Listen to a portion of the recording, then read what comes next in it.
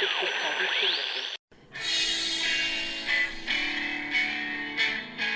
the fake news the enemy of the people, and they are. It's a serious question. I appreciate your passion. I share it. I've addressed this question. I've addressed my personal feelings. And I want you all to know that we are fighting the fake news. You're listening to Just Ask the Question, Adventures in Reporting with your host, Brian Karam.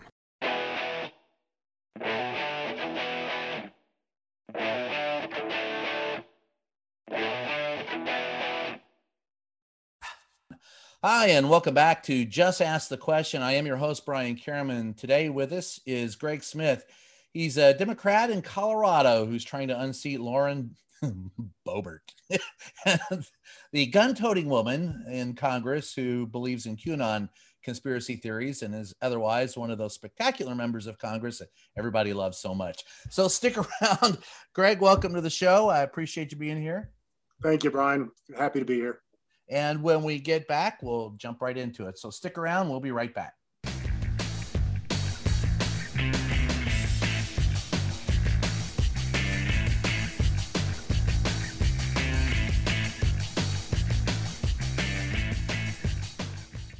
Hi, we're back. It's Just Ask the Question. I am your host, Brian Karam. And with us is Gregg Smith, a Democrat from Colorado who's running to unseat Lauren Boebert. And I guess, Gregg, the first thing to start out with, and the title of the show is Just Ask the Question. So I got to ask you, all the headlines about you, it says the Blackwater Connected Democrat. So what's up with the Blackwater Connected Democrat? How are you connected? I know, but explain how you're connected to Blackwater. Yeah, I am indeed a Blackwater Connected Democrat. So I met Eric Prince in 1997 when he was really had the first backhoes and front end loaders out in the Great Dismal Swamp of Moyock, North Carolina. I was a former Marine. Eric was a former Navy SEAL. We were both Semper Fi, baby. Yep, Semper Fi. Thank you, sir. So Eric and I became friends back in 1997. And I helped him sell Blackwater in 2010. I helped him set up a logistics company in Africa in 2013. And in 2015, I found out he was weaponizing aircraft and doing work for the Chinese government, doing security work. And I went to the Department of Justice. I went to the Department of State, and haven't seen Eric for 5 years. It was a pretty rough parting of ways. I bet it was. Were you surprised when you found? I guess you were. I mean, that's not something that you would anticipate a business partner would be doing, I suppose. So surprised isn't the right word, because those of us that have worked with Eric for as long as I did, we used to say with some amount of irony that Eric's going to have 10 ideas. 9 of them are going to be horrific. And we've got to figure out the one good idea where we can make some money and do it in the right way. But what we didn't always realize is that even though we told Eric he couldn't do those 9 other things, he was going to do them anyways. So I had a date like that once. Yeah. So I thought we had some ISR, some intelligence, surveillance, reconnaissance aircraft. And I found out Eric had been taking them to his factory up in Austria and putting arms on them. So, he completely weaponized them. They were very nice light attack aircraft. Wow. So you were a whistleblower. Not technically, because I didn't work for the government, but yeah, absolutely. I blew the whistle. And what I find interesting right now, Brian, is, John Carlin, who is the number 2 in the Department of Justice right now that Biden just brought back in. He is the person that we went to back in 2000, I guess it was early 2016, wow, and said, hey, here is a pile of documents, literally 1,000 pages of documents on weaponizing these aircraft and other things.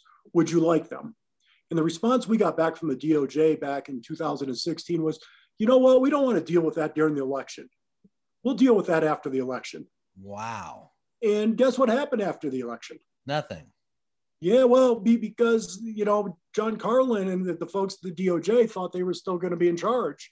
And then it turned to be Jeff Sessions. And then it turned to be Eric Prince's attorney's best friend, Bill Barr.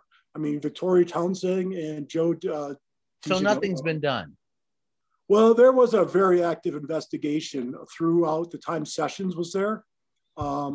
But I think what happened, what it appeared to me, based on the communications I was getting from the FBI, is that investigation got shut down by Bill Barr about 18 months ago.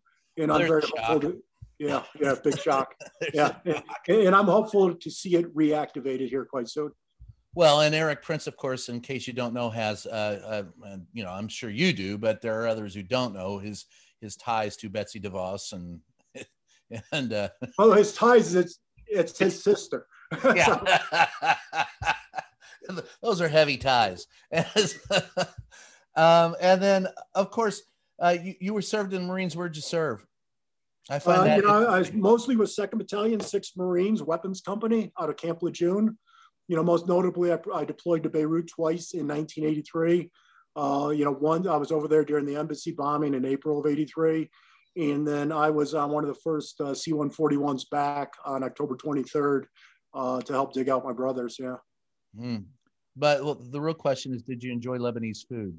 Man, I love Right. Lebanon. I do too.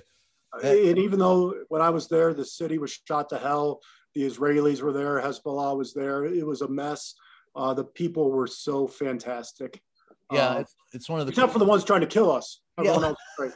Well, you can get that in the United States. So you could get that at the Capitol. Yeah. Yeah, I got that on January 6th. And I'll tell you, I've covered a lot of wars and insurrections and riots, and went on with America's Most Wanted, was on the hunt for Pablo Escobar. And those are all unsafe situations. But I never felt as unsafe as I did on the Capitol on January 6th. Honestly, I'm exactly where you are, Brian. I've been all over the world. I've been in Kinshasa during riots. I've been in Lagos during riots. I've been in Nairobi during riots, and I've never felt as unsafe for the folks I was watching on January 6th as I did. That was utterly despicable. Yeah. So you're going to, let's get back to you. So Marine, and one of the knocks against you, according to is that you're not really from Colorado. And so by gum, you shouldn't be running. Right. What do you tell people when they say that to you? Yeah. I first bought property here in 2008. A nice house, by the way. Well, not this property. I just bought this one in July. So I had another ranch up on the Summit Grand County border since 2008. I've had a residence there since 2015. We just happened to move into Lauren Boebert's district in July when we sold that ranch and bought another one. So, I've been here for 13 years, and I moved into Lauren Boebert's district, and she's my congresswoman as much as she's anybody's congresswoman. Yeah. I want her gone. Why do you want her gone? Well, first off, her position. I know why I would, but I'd like to hear. No, I want to be clear about this because she won this district by 6 points. Yeah. So she's got a lot of supporters here. And the fact is, her positions are outlandish. She's a QAnon believer or whatever you call people believing QAnon. But her actions on January 5th and 6th, we can't stand for that. We cannot have a congresswoman or someone representing us that would, number one, give a tour of the Capitol to folks who likely, and we're going to find out because the FBI is investigating, who likely stormed the Capitol the next day. And sure as hell, while the insurrection was going on, while terrorists were looking to find Nancy Pelosi, our Speaker of the House, she was live tweeting the Speaker's location. That's treacherous. So, well, that's illegal. I would suspect. That's simple. Yeah. And I suspect she's going to be indicted. I have a great deal of faith in our FBI. I know some folks at the field office there in DC, and they're going to get their job done. And it was interesting. Let me know if I'm going too deep, but Lauren had a virtual town hall earlier this week or late last week. I can't remember. It might've been Friday. And someone called in and asked her, have you been contacted by the FBI yet? And she literally hung up the phone on them. Wow. And I know she's been contacted by them. I guess that would be a yes. Yeah, I'll take that as yes. Yes. Yeah. I would, and since I know look, the common reaction when you ask the We can either confirm or deny that we've done anything. If we can, I've used that one myself in court a few times. Going, look, I can confirm or deny nothing, but that's their usual bill of fare. But at the same time, I don't think there's any doubt that, to be thorough, they're going to be contacting her if they haven't already. So I get that part of it. But her stance is, what has endeared her? What do you think is going to be your greatest the greatest thing to overcome in defeating her? Let's start with your Democratic opponents. How do you think that's going to go? Well, I have a little bit of an uphill battle going with my Democratic opponents because I'm not a establishment Democrat. I mean, I never thought I'd run for office. It was not in my long-term life goals to be a U.S. congressman. I'm doing it because I think it's the right thing to do right now, and I believe that I'm one of the few people who can actually win this district. So we're going to have. Well, I think one of the things that's going to help me carry the day is my veteran status. You know, I can walk into a VFW hall, an American Legion hall, and I can talk to friends. I can talk to people who have a very shared background that I do, and we can talk about why you thought Lauren Boebert was the right candidate for you in 2020, but she should not be the right candidate in 2022 for you. So we can have those discussions, and it was close enough. You know, we're not a huge district. There's only 800,000 voters, and she won by 30,000 votes. So that's really flipping 15,001 votes. And, you know, I think we can do that. Now, part of the problem with the Democrats, you are going to be battling progressives, not many conservatives in that district, Democrats, or at least what would be considered conservative. So how are you going to battle the progressives? I mean, it seems today that in both parties, the extremes are the ones who get the notice, far right and far left. Being in the middle, more difficult. Right. Yeah, well, it is. It's going to be a little bit problematic because, you know, even I look at the Twitter trolling, and I try not to, but the progressives want a pure progressive candidate, and anyone who lives out here in this district knows that is not going to work out here. So even Diane Mitch Bush, who ran twice and lost, she didn't run as a progressive. She ran about as close to the center as she could and still get the nomination. Right. And then she tried to even move a little, you know, further right. And I think you got to be true to yourself.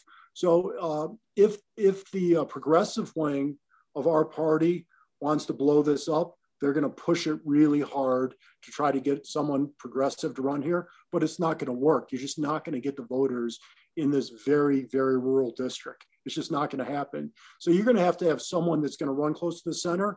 And frankly, even the Dems that have jumped in so far, my opponents in the primary, they're pretty middle of the road. You know, most folks are pretty pro Second Amendment. Yes, I can tell you are by the guns behind you in your.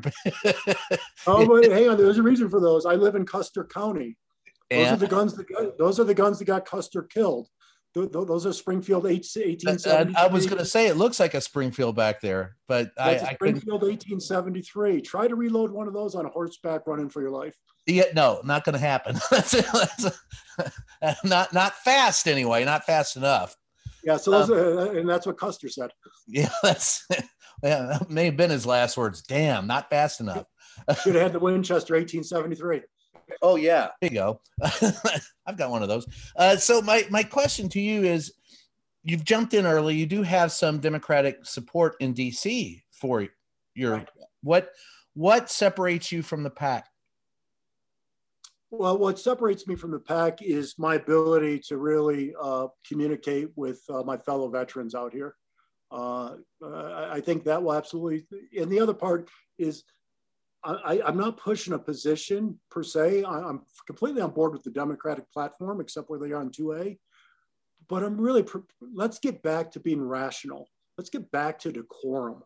Let's not be attacking each other, because that's not going to win you this district. Right. And the other thing is, you know, I'm like most of the other folks that choose to live in Western Colorado. I want a functioning government. I want one that gives me a hand, but not a handout. And I need the infrastructure to allow me to live my life without being bothered. That's what we want out here in Western Colorado. And that's not a Democratic issue. It's not a Republican issue. It's who we are. So on the issues of abortion, where do you fall there? I'm pro-choice. And on the issues of leopard alien, or no, wait a minute, let me get it right. Reptilian aliens running the government as the QAnon supporters. You down with that, or you think that's not true? Well, no, I'm good with that, but I've got to get my laser, and I don't know where I get that laser they were talking about. As long as I get my laser. Yes. And then, of course, there's also the cannibal pizza sex thing that's going on that they've pushed.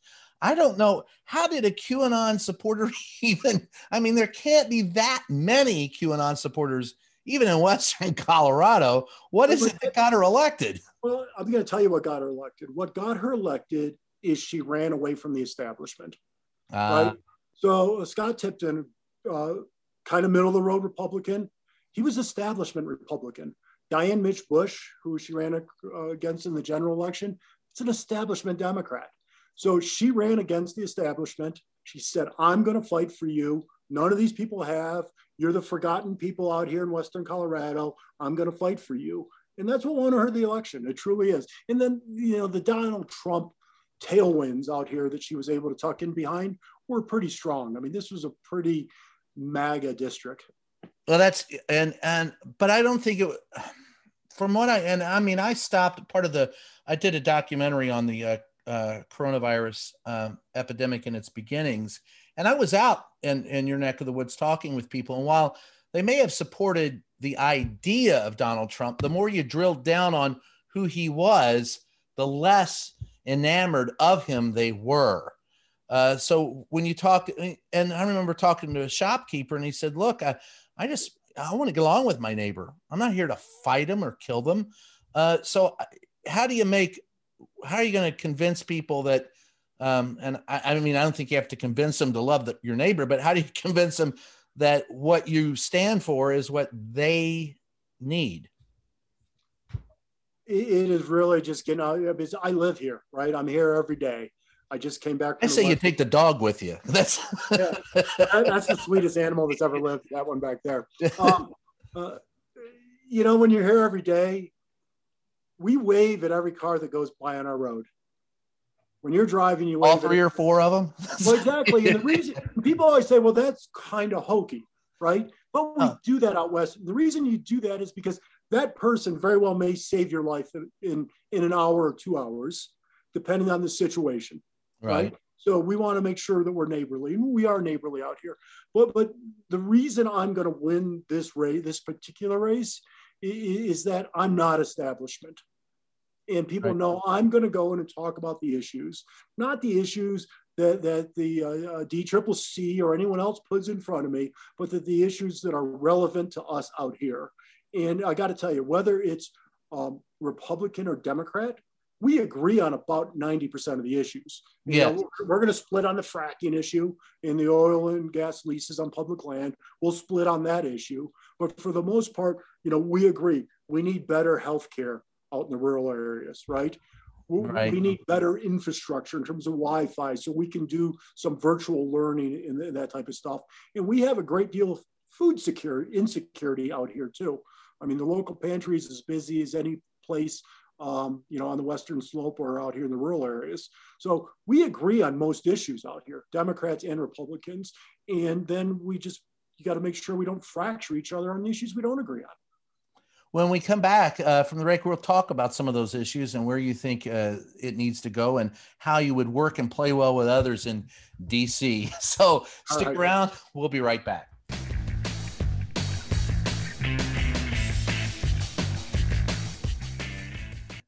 Well, time to pay the bills, folks. And this one I don't mind doing. I've actually used this. If this 2020 holiday season feels like it's been a long time coming, make it worth the wait with Omaha Steaks. Omaha Steaks makes the perfect gift for family and friends or to treat yourself, all shipped directly to your door. They offer everything you need to bring families together for a delicious holiday feast. Okay, or maybe not, maybe just a delicious festival. Their deluxe grillers assortment package includes a variety of entrees, sides, and desserts.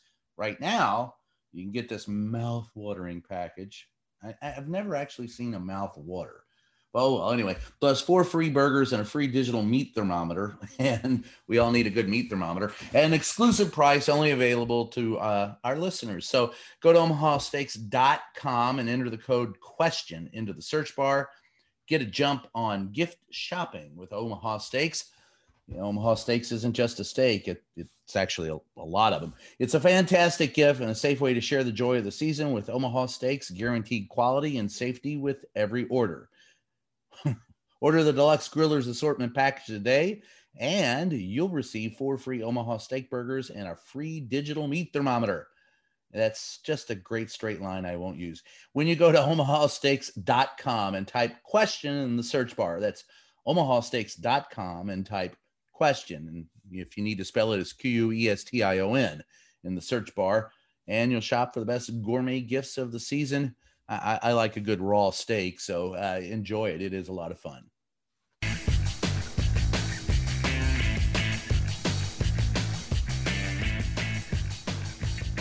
Hi, we're back. It's Just Ask the Question. And with me, of course, is Gregg Smith, who's running to, if he can get the Democratic nomination, to unseat Lauren Boebert in Western Colorado. And if you don't know who Boebert is, I ain't going to tell you, but look it up under QAnon Nut. That's my editorial comment. You don't have to say that. One of the things that the knock against you is, Gregg, is that you're unknown in Colorado, and they're wondering if you're in fact, there's this one article is wondering if you're a real person or a Twitter bot. So right. you've got some things to overcome there, and you said it's getting out to do it. And going to, just getting out in public, of course, is a big part of it. But when you get out in front of the public and you're running, what issues, and you're telling them that you're anti-establishment, you tell them that you're there for them and you're there to get along and to work along, what issues do you want to push? What is the most important issue to you personally that you want to represent the people on in Colorado when you come to DC? Yeah, the most important issue to me right now, given where we are in the pandemic, given where we are in the unemployment cycle, it is food insecurity. That is the most important issue, and I think we have to address that across. What do you mean by that in Western Colorado, food insecurity? Having enough money to buy the food to feed your family. I mean, it's really, that comes down to, it's that simple. In making sure that all of our folks are getting meals, and as we used to say, getting 3 squares a day. Really? And it's not happening out here. We've got great neighbors. We've got great local pantries that help out. But the food insecurity it's a real issue out here. And if you have to kind of prioritize things, let's make sure that we get the basics done first, right? Stop the bleeding, start the breathing. So to me, the number one issue right now, it's getting people back to work, but we got to get them back to work. We've got to get the economy moving again because of food insecurity. So Boebert hasn't been there that long, and you're very early into the race, and sometimes that helps, sometimes that hurts. But you do have some support here in DC for your candidacy. What's your next step? Where are you gonna? What do you think are the first steps in your candidacy, and where do you want to be 6 months from now? Well, I don't know that we have 6 months, Brian. I think Lauren Boebert's going to be indicted, and I think they're going to call a special election. And really? I think there will be a special election in Colorado 3 before the end of 2021. That's the way it's got to run. So I'm planning not for the primary next June. I'm planning for a special election, however it plays itself out this fall. Okay. Wow. So let's just talk about that time frame. Yeah, let's talk about that. Why do you think that? Because of what she did during the insurrection? Absolutely. What she did during the insurrection, I think it's an indictable offense. I think the U.S. attorney in Washington isn't going to be playing games. And I think there's going to be a grand jury that's going to indict her. I flat out believe that. So go ahead. So I'm planning, that's my time frame. So when people say, why did you jump in so early? I'm like, I don't think she's going to be a congresswoman for 2 years. I think she'll be wearing bracelets. We have the Florence Supermax, but I don't think we'll send her there. Well, when I've run into her on Capitol Hill on a couple of occasions, found her indifferent to questioning, and to me, amusing in her ignorance of issues. I don't understand how you get to be, well, look, nothing would surprise me anymore after 4 years of covering Trump, but I am surprised that people in Western Colorado would elect someone who doesn't seem to understand the basic issues before them, or even how government operates, which I find that she's not quite sure of to begin with, but she does love carrying a gun. So, I mean, how do you attack that type of ignorance? I think the way you attack that ignorance is with education, the way you do anything else. And that's the other reason you have to get in this campaign early. We've got a lot of mileage to cover. We've got a lot of places to go and a lot of people to talk to. And most of the voters out here are pretty well educated on the issues that are important to them. Okay. So what Lauren Boebert was doing, she was just feeding back to them what they wanted to hear without her actually understanding the issues. Give me an example of that. Well, it's an easy game to play because, you know, her best refrain, what got her the most support was, that's just the liberals in Denver coming for your guns, coming for your land, coming for your oil. That's literally what you hear her say just about any press release. It's just the liberals in Denver coming to take over, you know, Western Colorado. And that plays well out here in Western Colorado. It really does. And she knew that. It's like Donald Trump and his stupid, you know, themes about immigration. Right. And build the wall. Fake news, build the wall. Stop the steal. So what she screams is, it's the liberals in Denver coming for you. My question is, you know, I've heard that argument now, and look, I confess I'm a certified old fart. My first election I voted in was in 1980 with Ronald Reagan. The same with you. That was my first election as well. And I've been hearing the liberals are coming for your guns for the last 40 years, and they've never gotten them. So I don't know how that continues. How do you combat that kind of lunacy? That, you know, the liberals are coming for your guns. People own more guns now than they ever did. Well, yeah. How do I combat that lunacy? Yeah. I mean, you know, if I'm at a VFW hall or an ag hall, do I look like the guy that's coming for your gun? Or do I look like the guy that wants to go to the range with you? I mean, which one? I can help you sight it in. I can help you find zero, but I'm not taking your gun. I can field strip it and clean it and put it back together and shoot it.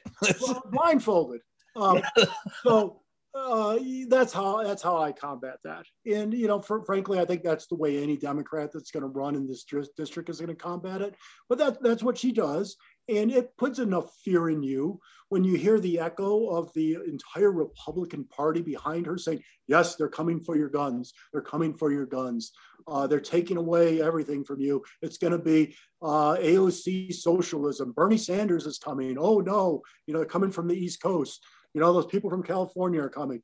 They're not coming. They don't want to live out here out west. We're all good. Yes. Well, so how do you stand on assault weapons? One of the biggest issues in DC is banning assault weapons, which we had a ban on for a while and then it expired. Well, we had kind of a ban. Yeah. You know, because you could buy pre-ban assault weapons still. So there was never a real and ban. Converters. You could always get the converters. Yeah. So no, I am not in favor of a ban on assault weapons either. I am in favor of doing this with the gun laws. I think every gun transferred in America needs to be subject to a background check. So, you know, we call it the gun show loophole. It's way more than that. It's basically intrastate transfer loophole. So if two people are transferring anything in the state, you don't need a background check. So I think every gun transferred in America should be subject to a background check. It's not that big of a hassle. It can be done fairly quickly, and it costs $30. Right. And I'll go you one better. I mean, I did a investigative series years ago in Texas, and they couldn't even enforce, before you want to put additional legislation in place, they couldn't enforce what was already there, because there's like 2 ATF agents in San Antonio, Texas for like 300 or 400, registered gun dealers. So they couldn't possibly police it. And so I was always wondering, you could pass whatever you want, but if you don't have the people there to police it, really doesn't matter what you pass. People were getting guns no matter how they wanted. Right. And that could happen. And even right now. So it used to be, if you go in to buy a gun, you could literally get a background check done within 30 minutes. You basically go over to the soda machine, get your soda, you come back, wait at the counter, and then you pick up your gun. Right now out here in Colorado, it's about 3 or 4 days. So it's backed up. But that just tells you the demand for gun is from the lobby of people saying they're coming for your guns. They're coming for your guns. So. Yeah. Well, yeah. I have a friend of mine who has stockpiled enough weaponry that he could, he could get a whole division. He could weaponize a division if he wanted to. I've been in his base and I go, what do you need all these damn guns for? And I go, you can't be hunting that much. But how are you going to be able to deal with Democratic leadership in the progressive wing of the Democratic Party who doesn't agree with you on that issue?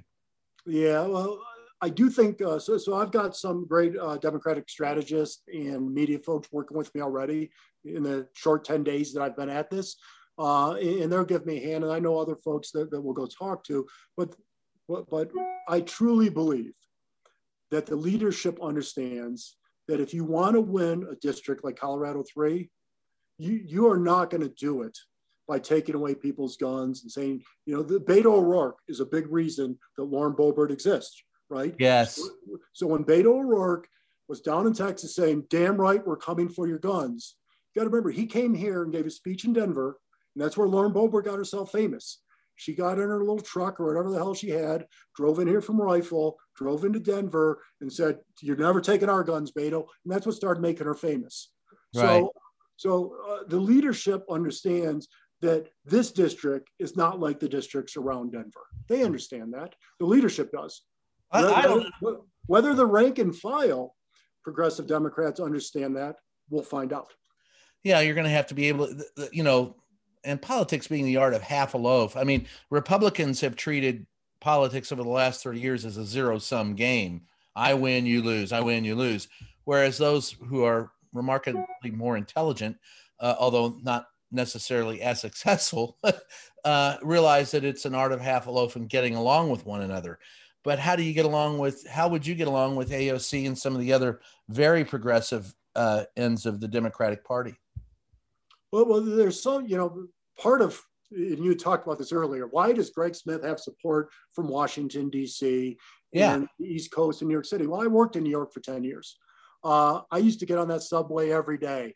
And that was one of the great experiences. No, I actually loved it because coming from a small rural city in Michigan, a rural town in Michigan where I grew up, when you hop on the New York City subway, when you're going from Grand Central to Lower Manhattan, and you get on there, that is just a melting pot of humanity. Well, and more than humanity, it's the only place I've ever been. I've never been into a subway system anywhere else where I sat down and in the seat next to me was a rat eating a pizza. But that's I never sat down on the subway. I was just never sat down. Smart man. Yeah, I don't care if it was empty. I was standing. Yeah. But in any event, so I look at AOC's policies and what she's pushing for, and what she's saying makes sense in a lot of ways, but it's a half a loaf again. If you try to jam everything down everyone's throat, you're going to end up with a red-blue split, and we're going to end up where we are. And at some point, and I said this yesterday, some folks I was talking to, you can't overplay your hand. And I understand when you have the power, you want to get this done right now because this is your one opportunity to do it. But, so I'm going to look at some of the things they're trying to do, for instance, with climate change. So I have to go talk to some of my friends in the oil gas industry. I've got to get into Denver and talk to them about what the hell's going on our public lands. So I get that, okay? But if we're talking about universal health care, that's something I can get completely behind. Right. So if we're talking about increasing the access to quality education, I can get behind that immediately, right? If I can say we need to look at these student loans and what the hell's been going on with our higher education institutions that have been basically pushing crack through the system in terms of inviting everyone to come in and take these loans. I mean, that's madness. We have to address those things. So some of the things that AOC and Bernie and those are talking about, we can discuss, and they're relevant to my folks out here. And other things I'm going to say, you know what? Do you think you should forgive student loan debt? I don't think we should. I think it has to be addressed. I don't think it should be forgiven. How would you address it? You know, I don't really know yet. You know, part of the way I think we need to address it is that we need to have better access to these schools going forward for everybody. And frankly, if it's a public institution taking public tax money, I'm not sure that they shouldn't be free. So you think free education through like community college or college is doable? I'm pondering it, but no, I think it's absolutely doable. I think it's doable. Yeah. I haven't figured out how to do it, but I do think that can get done. But I don't know about just. And what about climate change? Washing away, was it $2-3 trillion student debt? They can take mine. I'd be happy. What about climate change?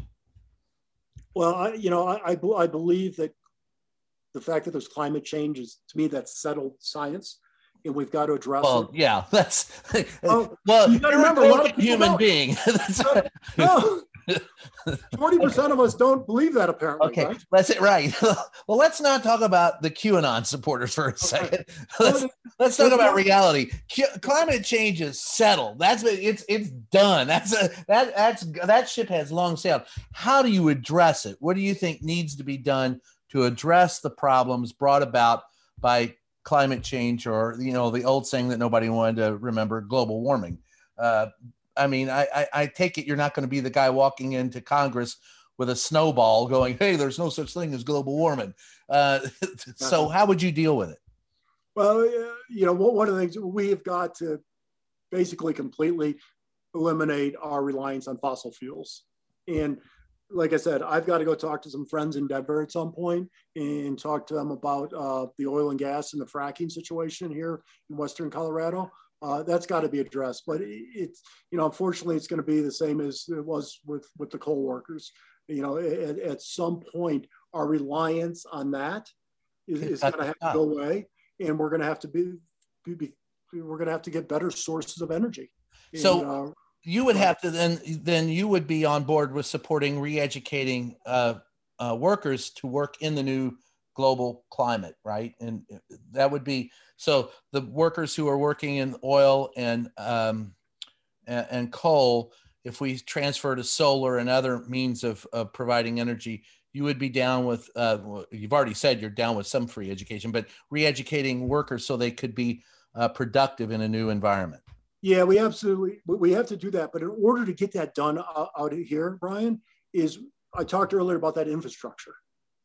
What lacks in infrastructure? We don't have infrastructure out here to support that type of education right now, right? So we've got to build an infrastructure that allows us to, and it then allows those people to work in the 21st century job force, right? So if we're not, it's great for Musk and all those guys in Palo Alto and Silicon Valley and everything they have, but frankly, we've got a lot of good people out here in rural Colorado, but there's no way they can work in that environment. You can work virtually. My wife can work virtually. You can't work virtually out in Mesa County. Right. Well, you can't work virtually if you're in manufacturing. I don't know. You're going to have to work. You can't work virtually if you're a waiter. You can't work virtually if you're in groceries or selling cars, or there's just numerous. Well, some of that you can. Some of it you can, but for the most part, But we have to train people how to do that, because even if there's a virtual car dealer, and there are many of those right now, right? There's still people behind the scenes making those things happen. They just happen to be sitting in their bedrooms. Yeah. As long as we have to educate them and give them an infrastructure to sit in their bedrooms and work. And so what would be your priority from day one as congressman? Well, my priority for day one, and I already talked about food insecurity, which to me is Right. the hot button, and that goes along with the economy, getting the economy going back in the unemployment. But the real priority, and why is Gregg Smith running for Congress, is we've got to bring decorum and some rationality back to the 435 members of the U.S. Congress that sit there every day and decide our fate. And right now, nothing is getting done because there is no center. So I'll be left center, but I'll be center. So, put aside the priority of getting You would the consider economy yourself, before that. you would consider yourself left center?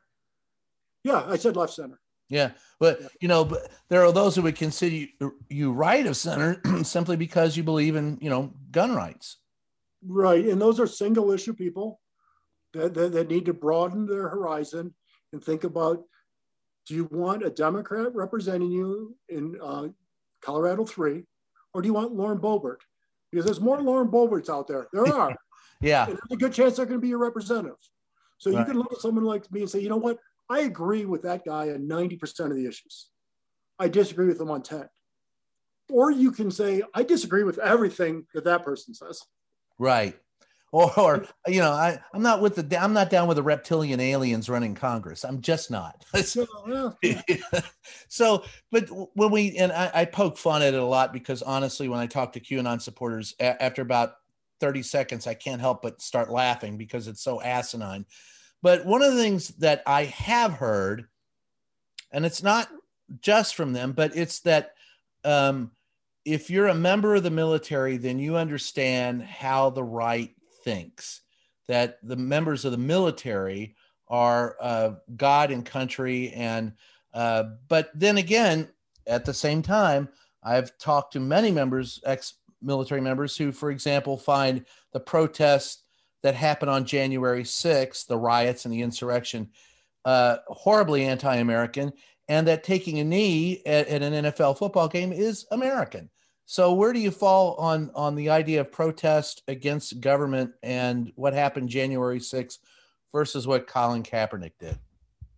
So what Colin Kaepernick has done, there's absolutely nothing wrong with it. And he ought to be admired for a lot of what he's done, because he has stood up in the face of powerful forces against systematic racial injustice that's went on in America since 1776, even before then. Right.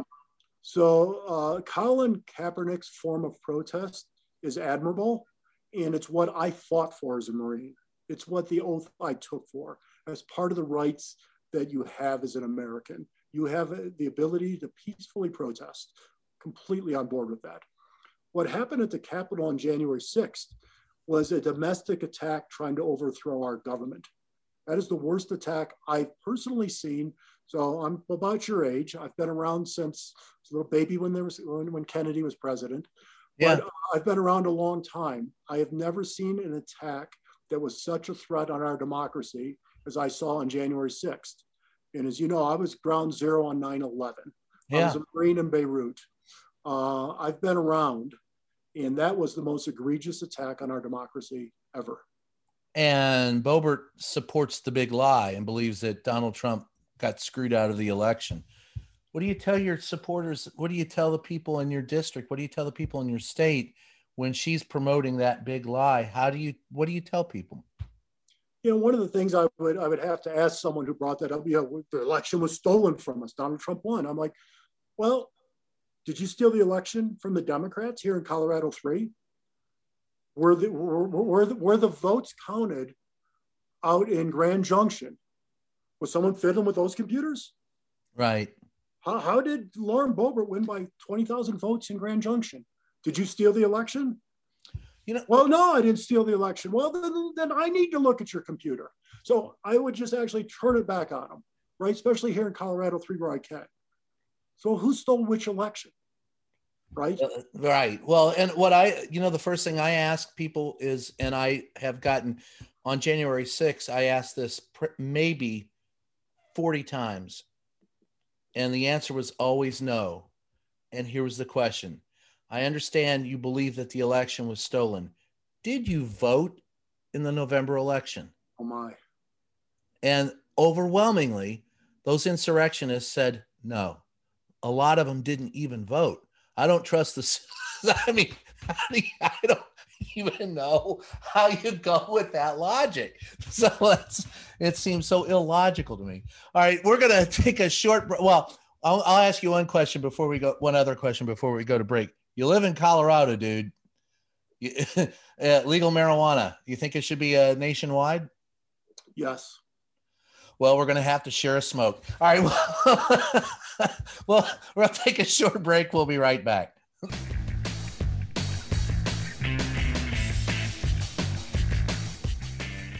Omaha Steaks makes the perfect gift for family and friends or to treat yourself.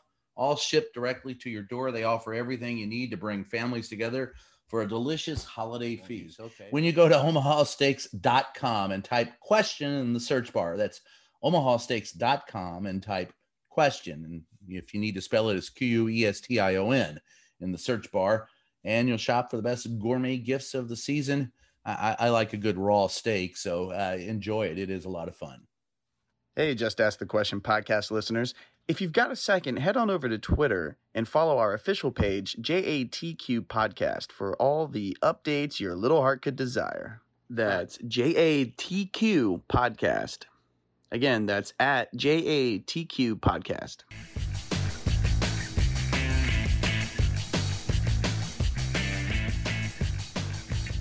Hi, we're back. It's Just Ask the Question. And, of course, with me is Gregg Smith, who's running against or hoping to unseat Lauren Boebert in the wonderful Western Colorado, District 3, correct? District 3, yes. And so one of the things I like to do in this show is just get to know people a little bit better. And we always take the last segment for that. So I already asked you about marijuana, so I won't have to go down there. But I will ask you about, and I want to ask you about Coors, because, you know, that's a Colorado tradition. But if you're sitting down today and you're going to play music, who would you be listening to? Well, you know, I probably have on Y2K, on my Sirius in the truck. I love listening to some Kenny Chesney. And I know he's not a big person on the left, but I love some Toby Keith. And, so country music. And Springsteen. And Springsteen. You know, he just got picked up for a DWI. Did you hear about that? Did? Yeah, well, actually, it was in November. They were reporting that he got caught on public land. They said he was very cooperative. I can't imagine the boss would be anything but. The concerts that I go out of my way to get to were always Springsteen concerts. So. Yeah, what's your favorite? What was your first concert? Styx. Really? 1977 at the county fair. No kidding. Styx, yeah. Yeah. What's your favorite concert? Any Springsteen concert, but I'm I grew up in Michigan, right? So you give me some Bob Seger, and I'll be a really happy dude too. Night Moves. That was and Bob Seger. Yeah, that was one of my favorite growing up. Was Night Moves. It was, and again, not a favorite of my Democratic friends, but a neighbor of mine growing up was Ted Nugent. Motor City Madman. I can listen to his music. He's a little bit nuts. No, he's insane. He's completely insane. He's definitely on that end of the spectrum. Yeah, but I grew up as a Led Zeppelin. I was a Led Zeppelin guy growing up and all that. Oh yeah, what's your favorite Led Zeppelin album? It's actually In Through the Outdoor. Oh wow, 78. Yeah, it's a good album. That's when we were in high school, right? So yeah. Yeah. That was I remember that well. And then my first year in college, that was big then. All of My Love. Yeah, the day John Bonham died was crushing to me. I remember. Yeah, much worse than Lennon. And I'm sorry, Lennon. Much worse than when Lennon died. For really? Me, because I was a huge Zeppelin. Zeppelin. So, do you remember where you were when John died? When Lennon got killed? I don't. That was 1981, right? December 8th, 1980. 1980. Okay. Yeah, no, I don't remember where I was when Lennon died. And like 2.5 years earlier, it was Elvis. And I remember I was at a TG&Y and they were playing. And I never, my dad and my mother, of course, were big Elvis fans, but I was Beatles, Stones, Who, Led Zeppelin. That was my era. The Cars. Oh, yeah. They're all coming out back then, yeah. Tom Petty, I think. I remember when he first came out, they thought he was they kept calling him New Wave. And I go, he sounds like old rock and roll to me. But... I love Tom Petty. I mean, we didn't talk about it, but the opioid epidemic, losing Prince and Tom Petty, and we've lost a fair amount of friends to that, and that's something that needs to be addressed that has not been addressed over the last really dozen years. Well, how would you like to address that in Congress, or can you? Well, you can. One of the things we have got to cut off the supply coming up from the borders from both China and from Mexico of synthetic fentanyl. Right. It can be done. My son lost a good friend of his recently to fentanyl, and he thought he was getting heroin, and he got fentanyl, and he died like a half hour after ingesting it, just gone. Yeah. So, I mean, that is a crisis that we don't speak about enough in America, and it's going on here in Colorado. It's up 4x in Colorado in the last couple of years. And we've got to address it more, but we've got to address it a little better in the rehab facilities as well. So folks that are using, so we can get them in a better place in their lives. So we don't have them running that risk every day of killing themselves. How do you deal with the demand? Because the real problem is the reason why there's a supply is because there's a demand. Well, part of the demand is part of the reason that Lauren Boebert is in Congress. And it's people feeling like there's nothing for them anymore, right? So it's really people feeling despair and there's nothing for me, and kind of, I don't know if I should say, but fuck it, No, say it. Yeah, I just need to feel better. And, so we've got to give our, especially our young people, healthier alternatives. And I'm not talking alternatives within drugs. I'm talking about alternatives about how their lives are going to run. Because when you and I were growing up, we always thought we were going to do better than our parents. Yes. Almost none of our kids think they're going to do better than us. No, God, you touched on a huge subject. And I know we got there by, talking about fun stuff. But the truth of the matter is, I know, I've coached a lot of them in football. I've coached these kids. I was a Pop Warner coach. Yeah. And, there are kids that are growing up that don't think they'll have as much as we've had growing up. And the American dream was always, and you always wanted your kids to do better. Right. So today, with diminished expectations, that's a huge issue. And man, if you can deal with that, peace out, because I think that's probably, I think one of the underlying issues in America today is the despair. Well, it is the despair and the poison. And I tell my wife this all the time. This thing right here. Yeah. This thing is poisoned America, and it's because of social media. It's because of the pressure we're putting on kids. So we had a whole generation of kids. I think this thing came out in 2006. I may be wrong, but about 2006, the iPhone. And ever since 2006, that entire generation of kids grew up, and we didn't know how to raise them because they were controlled by that in their peer group, and a lot of them were destroyed by it. And that's driven a lot of the opioid epidemic. So we've got to figure out how to dial back on social media, how to dial back on all this, and just get back to engage with your kids is one. I've said this, and I've been told I'm an old fart for saying it, but I'll take that rap. But I had a friend of mine who said, look, I just want to kick back and be a dad. I said, work will always be there. If you can raise your children and spend time with them when they're younger, you only get that once. And that's, to me, was the most important thing. It was my parents did. It's what their parents did, and so my kids, we didn't even let them have an iPhone for a while, but we still engage with. Now we use it for positive things. Like, my son will try and FaceTime me, and that's great because he's on the West Coast and I'm here.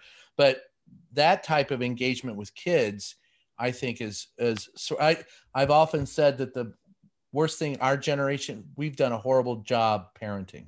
Our generation did not do a real good job. It's shameful how bad we have been. Yeah. I'll raise my hand. Yeah, I agree with you. I hope our kids are better. But Gregg, I wish you the best of luck, man. And I sure appreciate you being here, and glad to, I can listen to Chesney. I can listen to the Motor City Madman. We'd be all right. Yeah. We'll have a Coors. Yeah. Well, and next time, Brian, you and I we'll spend an hour talking about Blackwater. I would love to spend an hour. I will definitely have you back, and we'll talk about Blackwater. There's going to be a lot more to be said about that. So we'll talk about that later, though. I appreciate that. I'll have you back if you'll come back. No, I absolutely enjoyed the conversation. Right. Well, thank you very much. And that's what it's supposed to be. It's supposed to be a fun conversation. Right, so the name of the show is Just Ask the Question. I am your host, Brian Karam. Thanks for joining us, and we'll catch you next time.